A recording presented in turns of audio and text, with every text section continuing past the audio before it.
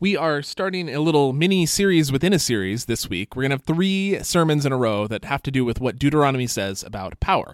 And starting with power this week is kind of perfect.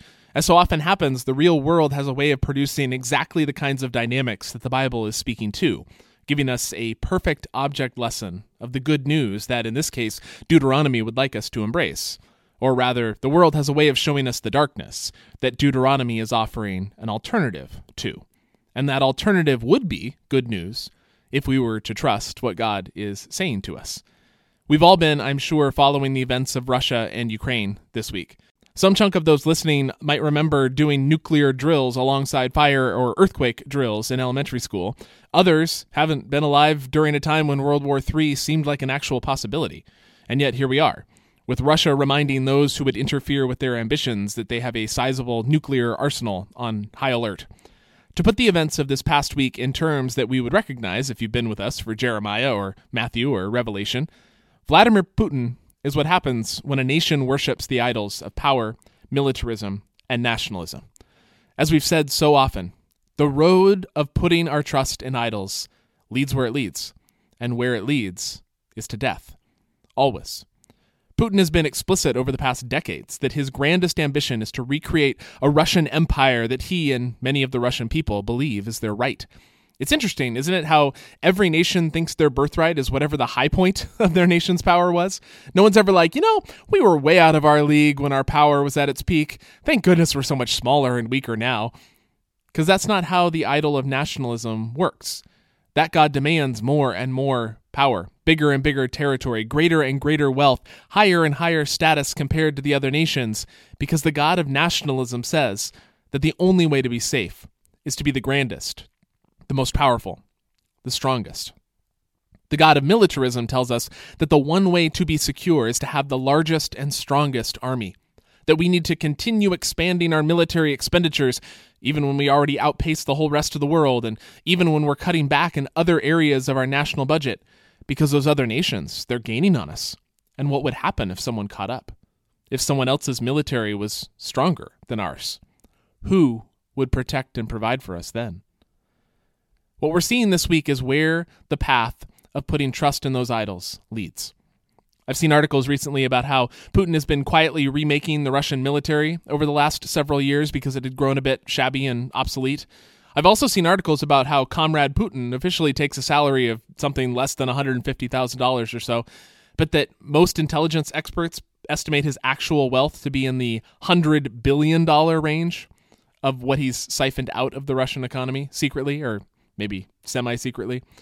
I'm starting here because Vladimir Putin offers us a very convenient contrast to the words Deuteronomy directs towards the king.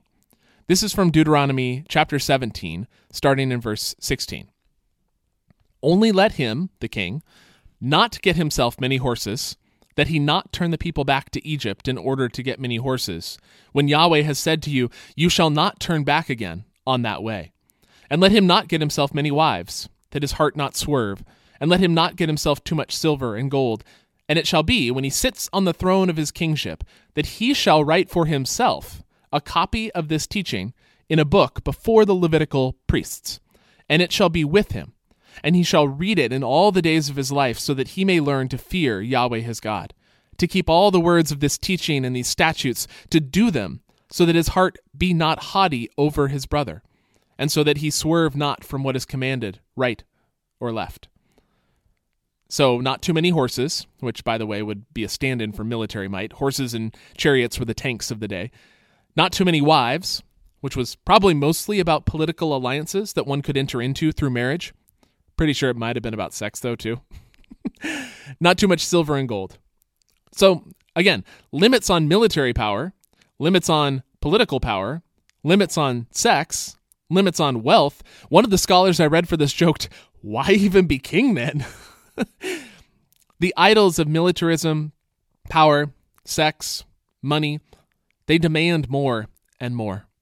And the inevitable constant temptation for someone with power, the inevitable path they will take without a constant conscious decision to trust in Yahweh, trust in Yahweh, trust in Yahweh alone, is that they will use the power they have to get more and more, so as to appease the gods who demand more of them.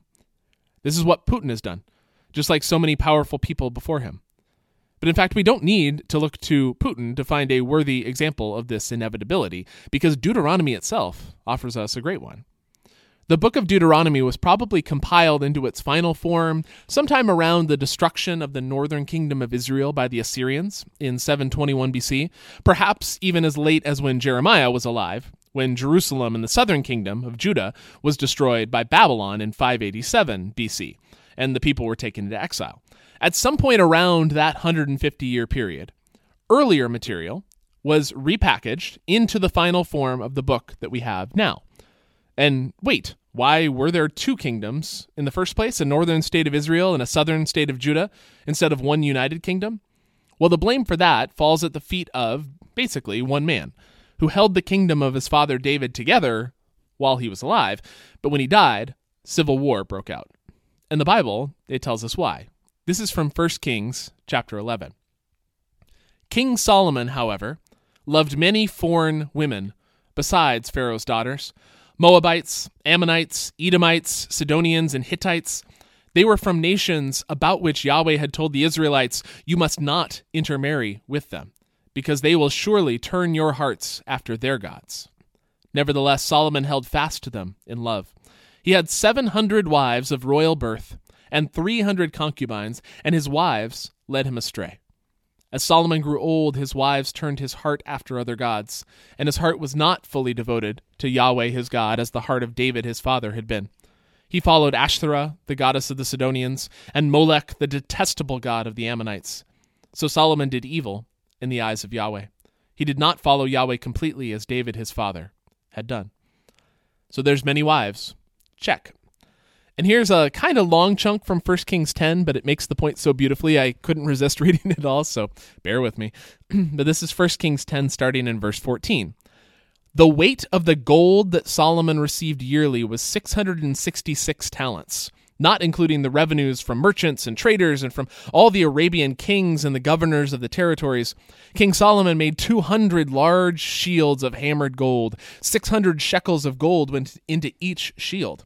He also made 300 small shields of hammered gold with 3 minas of gold in each shield. The king put them in the palace of the forest of Lebanon. Then the king made a great throne covered with ivory and overlaid with fine gold. The throne had 6 steps, and its back had a rounded top.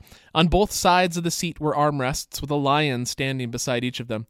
12 lions stood on the 6 steps, one at either end of each step. Nothing like it had ever been made for any other kingdom. All King Solomon's goblets were gold, and the household articles in the palace of the forest of Lebanon were all pure gold. Nothing was made of silver, because silver was considered of little value in Solomon's days. The king had a fleet of trading ships at sea, along with the ships of Hiram. Once every 3 years it returned, carrying gold, silver, and ivory, and apes and baboons. King Solomon was greater in riches and wisdom than all the other kings of the earth. The whole world sought audience with Solomon to hear the wisdom God had put in his heart. Year after year, everyone who came brought a gift: articles of silver and gold, robes, weapons, spices, and horses and mules. Solomon accumulated chariots and horses. He had 1,400 chariots and 12,000 horses, which he kept in the chariot cities, and also with him in Jerusalem.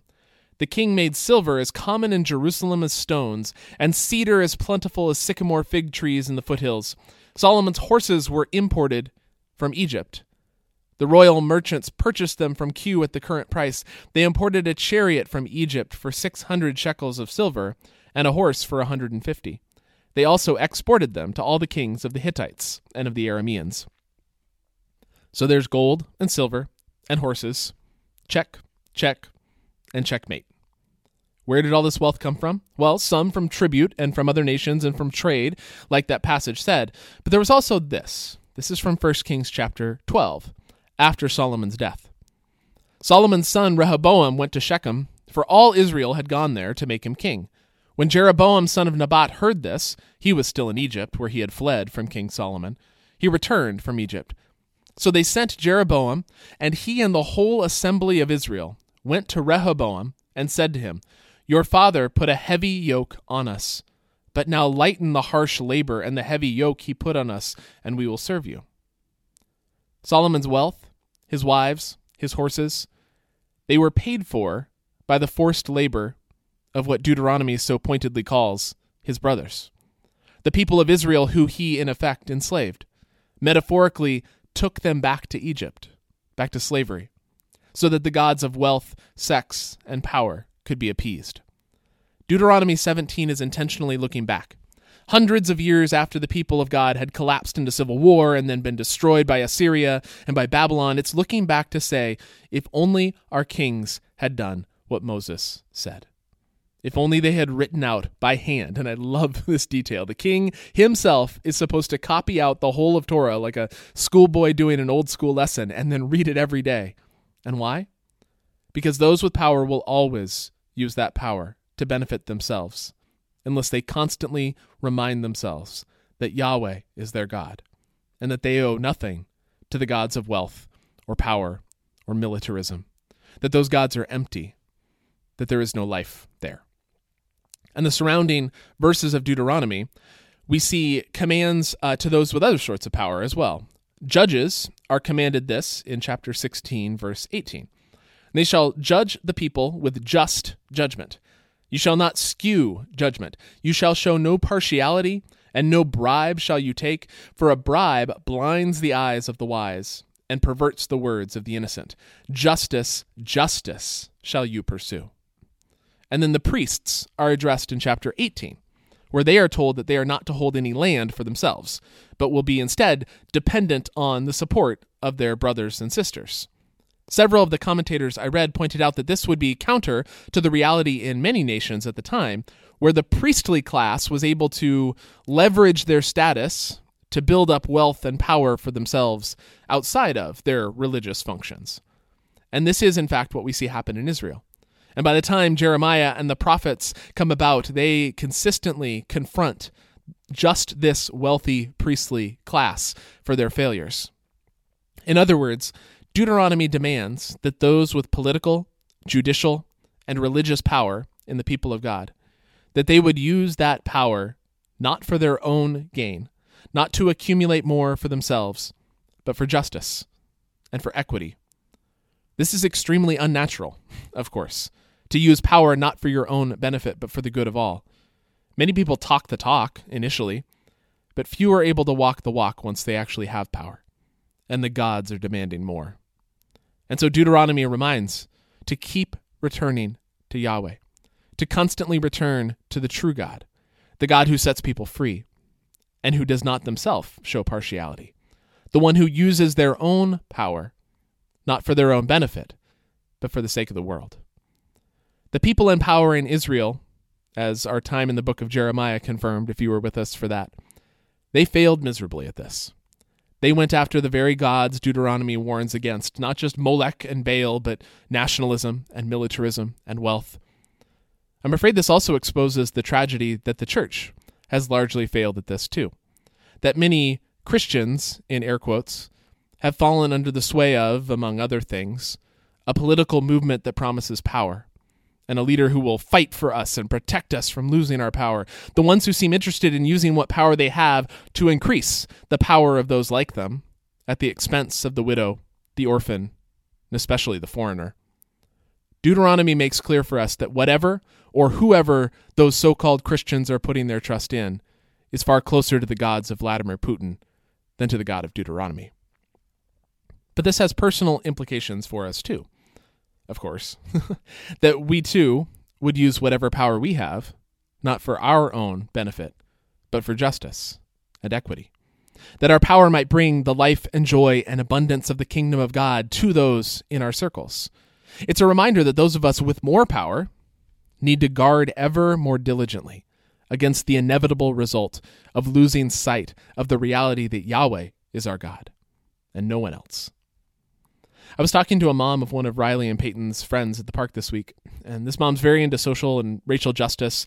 She's worked for nonprofits in those spaces, and she was saying how disillusioned she is by the reality that she found in virtually every organization that she'd been a part of, where it seems that even organizations that start from some higher purpose, the cause of justice in one form or another, eventually become more about protecting the organization and those within that organization than about the cause they were supposed to be about in the first place. She said, "I just don't feel like joining anything anymore because every organization seems corrupt, self-absorbed, demanding ethical compromise to even be a part of it. There are so many in our world right now who despair, like that mom, that every organization seems hopelessly corrupt. As readers of Deuteronomy, I think we are able to see why, and to see the path forward to life. That we might be a community that offers good news to the world, by being a community that embodies the values of the kingdom of God, the one place where power is used not for my own benefit, but for the good of all. Our world is hungry for that gospel, and Deuteronomy invites us to live in it, and through our community to witness to the reality of Yahweh, the one God who gives up their own power to bring life to the world and invites their people to do the same. May we be that people.